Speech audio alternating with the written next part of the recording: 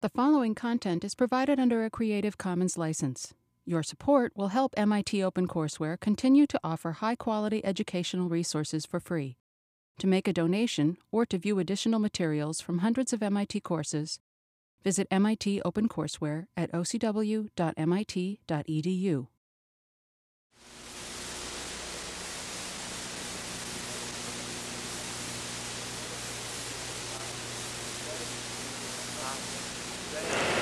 Hi. Today we will discuss the inverse hyperbolic functions, and with this lecture finish our block on the logarithmic, exponential, and hyperbolic functions. And what we're going to find is that much of what we have to say today is simply a specific application to a special function of the same theory that we were talking about in general before. Recall that we can always talk about an inverse function if the original function is a one-to-one function. For example, to introduce today's topic, suppose we take the function y equals hyperbolic sine x, y equals sinh x. Well, as we saw last time, the graph of y equals sinh x is this. And we can see at a glance that this clearly is a one-to-one function. In fact, the derivative of sinh is cosh, and as we've seen also last time, the cosh can never be negative. In fact, the cosh can't be less than 1. So here is a curve that's always rising, and in fact, in general, rising quite steeply. In any event, we can therefore talk about the inverse hyperbolic sine. All right? And how do we get the inverse function in general? Well, we've always seen that to invert a function, all we have to do is to reflect the original graph with respect to the line y equals x. Or, again, in more slow motion, we rotate through 90 degrees and then flip the graph over. And in any event, whichever way you want to look at this thing, we obtain that the graph y equals inverse hyperbolic sine x is this particular curve over here. This is the graph of the inverse hyperbolic sine. Now, again, what was the main issue or the main property of inverse functions? The idea was that once we knew the original function, we could, by a change in emphasis, study the inverse function. Well, by way of illustration, let's suppose we take the functional relationship y equals inverse hyperbolic sine x, and we say, let's find dy dx. Recall that what we know how to do is how to differentiate the hyperbolic sign. Consequently, given that y equals the inverse hyperbolic sine x, we simply switch the emphasis and say, look at, this is the same as saying that x equals sinh y. And if x equals sinh y, we already know that the derivative of x with respect to y is cosh y. And since the derivative of y with respect to x is the reciprocal of the derivative of x with respect to y, we can conclude from this that dy dx is 1 over cosh y. And in a certain manner of speaking, we're all finished now. We have found that the derivative of inverse sinh x is 1 over cosh y. The only problem is that, as we've said many times also before, that if y is given as a function of x, we would like dy dx expressed in terms of x. Or to put it in still different words, usually when you're given an expression like dy dx, you're asked to evaluate this when x is some particular value, not when y is some particular value. At any rate, we do much the same here as we did with the inverse circular trig functions, namely having arrived at 1 over cosh y, and remembering that the relationship that ties in x and y is that x equals sinh y, we invoke the fundamental identity that cosh squared y minus sinh squared y is 1, from which we can conclude that cosh y, and here we have to be a little bit careful, if we solve this algebraically, we find that cosh y is plus or minus the square root of 1 plus sinh squared y. But recalling that cosh can never be negative, it means that for this particular problem, the minus sign does not apply. In other words, since cosh has to be at least as big as 1, you see that cosh y is plus the square root of 1 plus sinh squared y. Now keep in mind why we went to this identity in the first place. The reason we went to this identity in the first place is if we come back to the beginning of our problem, we see that we had that x is equal to sinh y. In other words, down here now, all we do is replace sinh y by its synonym, namely x, and we arrive at the fact that cos y is the square root of 1 plus x squared. Therefore, since dy dx is the reciprocal of cos y, the derivative of y with respect to x is 1 over the square root of 1 plus x squared, and this is summarized in our last step over here. In other words, the derivative of the inverse hyperbolic sine of x with respect to x is 1 over the square root of 1 plus x squared. Now, you see, the first thing I want to point out here is to observe that without worrying about what's important about this result, is to observe again that we obtain this information virtually free of charge by knowing the calculus of the regular hyperbolic functions. You see, this result was obtained without any new knowledge. The other thing I'd like to point out here is somewhat more subtle. And we also mentioned this in the same context, but from a different point of view, when we dealt with the inverse circular functions. Many people will say things like, who needs the inverse hyperbolic functions? How many times am I going to be confronted with having to work with inverse hyperbolic functions? And the interesting point that's typified by this result is that if we now invert this emphasis, in other words, if we now read this equation from right to left, observe that if you start with the function 1 over the square root of 1 plus x squared, which is hardly a hyperbolic function, this is a fairly straightforward algebraic function, notice that the inverse derivative leads to an inverse hyperbolic sine. In other words, stated from a different perspective and using our language of the indefinite integral, notice that what we have here is that the indefinite integral dx over the square root of 1 plus x squared is inverse hyperbolic sine x plus a constant. Now, what does this mean, say, geometrically? Suppose we take the curve y equals 1 over the square root of 1 plus x squared. Without beating this thing to death, it should be fairly straightforward at this stage of the game that the graph of this function can be obtained, and it looks something like this.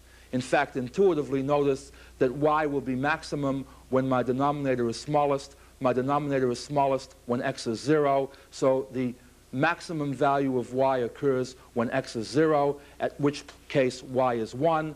Also, if I replace x by minus x, I don't change the function, and therefore the graph, it's an even function, the graph is symmetric with respect to the y-axis, etc. At any rate, I have a picture like this. And now suppose I want to find the area of the region R, where R is bounded above by this curve, below by the x-axis, on the left by the y-axis, and on the right by the line x equals t. The area of the region R, which is a function of t, is given by what? The definite integral from 0 to t dx over the square root of 1 plus x squared. The point is, I could, as we talked about in the previous block, try to evaluate this as the limit of a sum, in other words, an infinite sum, and go through all sorts of work to try to do this thing. But the first fundamental theorem tells us in this particular case that this particular area just turns out to be the inverse hyperbolic sine of t. In other words, notice that a non-trigonometric region has as its answer an inverse hyperbolic trigonometric function. Or if you want this thing more specifically, for example, notice that if you wanted the area of this region from 0 to 1, the answer to this problem just would have been the inverse hyperbolic sine of 1. In other words, e to the 1 minus e to the minus 1 over 2. In other words, notice how e sneaks in to a problem which basically doesn't seem to have any relationship to e.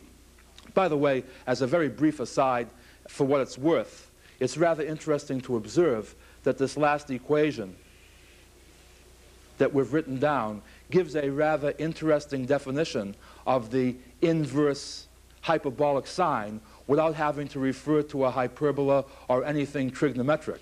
In other words, notice that the inverse hyperbolic sine can be defined as an integral, which is what we've really done over here. But again, that's just an aside. The main point that I wanted us to get a hold of over here was the fact that you solve non-hyperbolic functions conveniently if we have mastered the hyperbolic functions? Well, at any rate, here's another interesting question that comes up, and I thought that we should mention this also. Notice that we arrived at this result by doing the thing in reverse. You recall that we started with y equals inverse hyperbolic sine x and showed that the derivative of that function was 1 over the square root of 1 plus x squared. An interesting question might have been, what if we had started with the integral being given and we hadn't have differentiated the inverse hyperbolic sine? How could we have got from here to the inverse hyperbolic sine? And I thought I would mention this because there may be some confusion, especially if you've taken to heart certain advice that I gave you earlier when we dealt with the inverse circular functions. Remember, I told you that whenever you see something like the sum of two squares, to think of a right triangle. In other words, if you have the square root of 1 plus x squared, it seems to me that the triangle that suggests itself is something like this. In other words, if I call this side x, I call this side 1, and this the square root of 1 plus x squared, it would seem to me that I could make a circular trigonometric substitution over here. In fact, what seems to dictate itself over here is to make the substitution let tan theta equal x. Now, if I let tan theta equal x, watch what happens here. I get secant squared theta d theta equals dx, taking the differential of both sides. I also get, looking at my reference triangle, that the square root of 1 plus x squared is secant theta. See, this over this is secant theta. At any rate, then, making this substitution in here, replacing dx by secant squared theta d theta, and the square root of 1 plus x squared by secant theta, I wind up with integral secant theta d theta. Now you see what I've done here is I have successfully transformed an integral in terms of x into one in terms of theta. But without belaboring this point, it turns out that at this stage of the game, we do not know how to exhibit a function whose derivative with respect to theta is secant theta. In other words, we've made the substitution, but we wind up with an integral that's just as tough to handle as the one that we started with. You see, in this case, trying to make a circular trigonometric substitution wouldn't have helped us very much. What I'd like to show you is, again, an interesting connection between the circular functions and the hyperbolic functions. Namely, when we did this particular thing over here using our reference triangle, what was the reference triangle really taking the place of? Notice that if we let x equal tan theta, certainly 1 plus x squared is 1 plus tan squared theta, but there is a trigonometric identity that says 1 plus tan squared theta is secant squared theta. I think the usual way that it's given is that secant squared theta minus tan squared theta is 1. This is the result that we used. We didn't really use the triangle other than to get this result more visually. The point is there a hyperbolic function that has the same format? Is there a hyperbolic identity which says that the difference of two squares is 1? The answer is, well, remember, our basic hyperbolic identity is that cos squared theta minus sinh squared theta is 1. In other words, structurally, notice that sinh theta does for the hyperbolic functions what tan theta does for the circular functions. See the common structure here? We're going to reinforce this in the next block by doing problems like this again. But for the time being, I thought I would like to point this thing out to you. In other words, what the approach is that when you try a circular function substitution, and it doesn't give you the answer that you want, meaning that you wind up with an integral that's just as tough to handle as the original one, you look for the corresponding hyperbolic function. In other words, what hyperbolic function plays to the hyperbolic identity the same role that this trigonometric function played to the circular identity. In other words, in this case, we replace tan theta by sinh theta. In other words, instead of making the substitution x equals tangent theta, we make the substitution x equals sinh theta. And now watch what happens as we work this thing quite mechanically. The differential of sinh theta is cos theta d theta, and the square root of 1 plus x squared is the square root of 1 plus sinh squared theta. But notice that because of the relationship between sinh and cosh. That's how we rigged this thing. That's why we chose x to be sinh theta. Notice that the square root of 1 plus sinh squared theta is just cosh theta. And therefore, when we now substitute for dx over the square root of 1 plus x squared, we get what? For dx, we have cosh theta d theta. For the square root of 1 plus x squared, we have cosh theta. Cosh theta d theta over cosh theta is just d theta. And now we see the answer is quite simply theta plus c.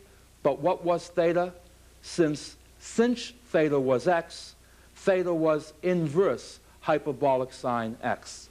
And you see, this is the technique whereby starting with the integral dx over the square root of 1 plus x squared, we can show that we must have started with inverse sinh. At any rate, this will be reinforced in homework problems. It will be reinforced in the next block when we talk about techniques of integration. But I just wanted to again show the similarity, the things in common between the hyperbolic functions and the circular functions and how they're intertwined. Let's make a few more comments while we're at it. You know, we mentioned that the hyperbolic functions were really combinations of exponential functions. Remember, cosh x was e to the x plus e to the minus x over 2, etc. So somehow or other, if the hyperbolic functions can be expressed in terms of exponentials, it would seem that the inverse hyperbolic functions should be expressible in terms of the inverse of exponentials, namely in terms of logarithms. And so I thought that I would try to go through some of these finer points with you and, for example, ask the following question. Given that y equals inverse sinh x, is there a way of writing this in terms of something that uses our natural logarithms? See, another reason being what? That if we've already learned natural logs and exponentials, it would seem that whenever we can reduce unfamiliar names to more familiar ones, psychologically, we feel much more at home in dealing with the concepts. In other words, one might feel strange working with inverse hyperbolic sine, because he hasn't seen that very much. But if he's used to seeing logarithms, that wouldn't seem quite as strange. At any rate, let's see how one could proceed here.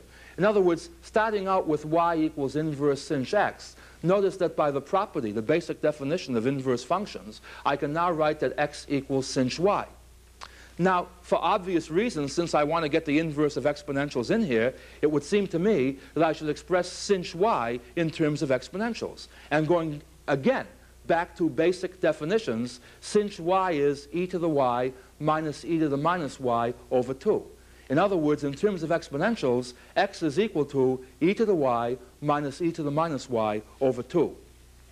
If I now cross multiply, I get that 2x is equal to e to the y minus, now notice that e to the minus y is just 1 over e to the y, so I wind up now with this particular equation. And multiplying through by e to the y to clear fractions in my denominator, to clear my denominators, I wind up with what? E to the 2y minus 2x e to the y minus 1 equals 0. And if I now recall that e to the 2y is the square of e to the y, observe that what I now have is a quadratic equation in e to the y. I have a quadratic equation in e to the y. Now, since I have a quadratic equation in e to the y, I can use the quadratic formula to solve for e to the y. If I do this, I get what? Remember how this thing works. I take the coefficient of this term minus that, that's 2x, plus or minus the square root of this squared minus 4 times this times the coefficient of e to the y squared. In other words, leaving the details as being fairly obvious, e to the y is 2x plus or minus the square root of 4x squared plus 4, all over 2. And noticing now that the 4 can be factored out here as a 2, and that I can cancel a 2 then from both the numerator and the denominator, I wind up with e to the y is x plus or minus the square root of x squared plus 1. The point to keep in mind now is remember that in terms of exponentials, e to the y can never be negative. Observe that the square root of x squared plus 1 is bigger than x in magnitude. You see? See, x would be just the positive square root of x squared. So the positive square root of x squared plus 1 is bigger than x in magnitude. Consequently, if I use the minus sign here, I'd be taking away more than what I had. That would make my answer negative, which would be a contradiction since e to the y can't be negative. In other words, again, in terms of this particular problem, the minus root, the minus sign here is extraneous. And we therefore wind up with what? E to the y is x plus the square root of x squared plus 1. Therefore, y itself is the log of x plus the square root of x squared plus 1 to the base e, which we've already seen is called the natural log. In other words, going back now, say, from the first step to the last, I guess we can now fill in what's really happened here. In other words, a synonym for inverse sinh x is the natural log of x plus the square root of x squared plus 1. So notice that we can study the inverse sinh, for example, in terms of a suitably chosen natural log. And of course, there are many more examples that we could use along these lines, but again, I think that with the previous explanation, coupled with the fact that there will be ample exercises and the like, I think the message has become clear as far as the inverse hyperbolic sine is concerned. What I would like to do now is to turn to another facet of inverse functions, something that involves principal values, the same as it did with the circular functions. We wind up with the same problem as before when we come to the idea that, technically speaking, you cannot talk about an inverse function unless the original function is 1-to-1. And so therefore, when one talks about the inverse hyperbolic cosine, one is in a way looking for trouble if one doesn't keep his eye on exactly what's going on around here. Namely, if we look at the graph y equals hyperbolic cosine x, observe that whereas the function is single valued, it is not 1-to-1. In fact, there is a zero derivative at this point here, which leads us to believe that maybe what we should have done was to have broken this curve down into the union of two 1-to-1 functions. Let me call this curve y equals c1 of x, and let me call this branch here y equals c2 of x. Notice that both c1 of x and c2 of x are 1-to-1 functions. In fact, let's write this more formally. Using the picture as a guide, let's do the following analytically. Let's say this: define c sub 1 of x to be cosh x, provided that x is at least as big as 0. Again, I mentioned this with the circular functions. Let me reinforce this again. To define a function, it's not enough to tell the rule. You must also tell the domain. Notice that c1 is not the same as cosh, because the domain of cosh is all real numbers. The domain of c1 is just the non-negative reals. At any rate, I define c1 to be cosh x, where x is at least as big as 0. I define c2 of x to be cosh x, where x is no bigger than 0. In other words, these two functions are different because even though the functional relations are the same, the domains are different. The interesting point is what? That cosh x is the union of c1 and c2. But the important point is that both c1 and c2 are 1-to-1, and because they're 1-to-1, their inverses exist. In other words, I can talk meaningfully about c1 inverse and c2 inverse. In fact, pictorially, what I have is this. See, if I take the curve y equals cosh x and reflect it about the 45-degree line, this is the curve that I get. You see, it's a double-valued curve. All I'm saying is, look at, if we look at y equals c1x, which is a 1-to-1 function, its inverse is c1 inverse x, which is this piece over here. And if, on the other hand, we look at y equals c2x, that's this branch over here, its inverse is this. You see, notice that these two pieces are symmetric with respect to the line y equals x, and these two pieces are symmetric with respect to the line y equals x. As long as we break this down into the union of two pieces, we can talk about inverse functions.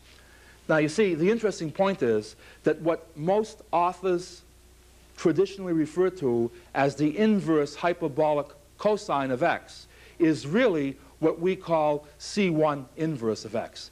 In other words, the definition y equals inverse hyperbolic cosine x is x equals cos y, and this is very important, and y is at least as big as 0. In other words, notice that the domain of cos inverse x is really x has to be at least as big as 1. But that's not the important point here. What I do want you to see over here is that when you put this restriction on, is that if you left this restriction out, there would be no inverse function here. I'll come back to that in a moment. Let me just reinforce what we've talked about before, and let's find the derivative of inverse cos x. In other words, let's find dy dx if y equals inverse cos x. Well, again, what is the definition?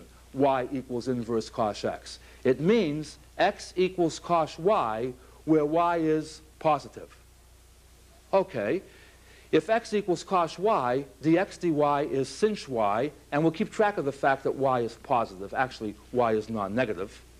Therefore, the reciprocal of dx dy will be dy dx. In other words, dy dx is 1 over sinh y, and this would be a correct answer, except, as usual, we would like to be able to express dy dx for a given value of x. What we do now is, remembering that x is cos y, we invoke the identity again. Cos squared y minus sinh squared y is 1, from which we can solve and find that sinh y is plus or minus the square root of x squared minus 1. And by the way, I'm not going to remove the extraneous sign here, because in a certain manner of speaking, it is only extraneous because we are imposing the condition that y is positive.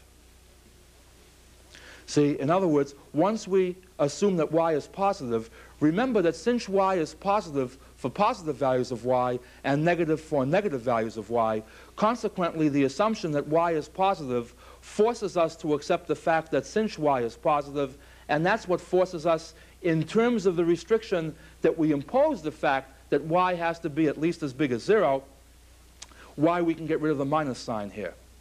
And so we wind up with what? Since y is the positive square root of cos squared y minus 1, but cos y is x in this problem. In other words, since y in this problem is the positive square root of x squared minus 1. By the way, don't be nervous here. You might say, couldn't this be imaginary? In other words, what happens if x squared is less than 1? Remember, x is at least as big as 1, so this thing here in the square root sign can never be negative. But at any rate, what we now wind up with is that the derivative of inverse cos x with respect to x is 1 over the square root of x squared minus 1. Now, again, there's no law that says that a person couldn't have been on the negative branch of this curve. In other words, if all you mean by inverse cos is the inverse of cos with no restriction to branch, what we've really proven is this, and let me summarize on this particular point. What we've really proven is this, that the derivative of C1 inverse is 1 over the square root of x squared minus 1. The derivative of C2 inverse is 1 over minus the square root of x squared minus 1.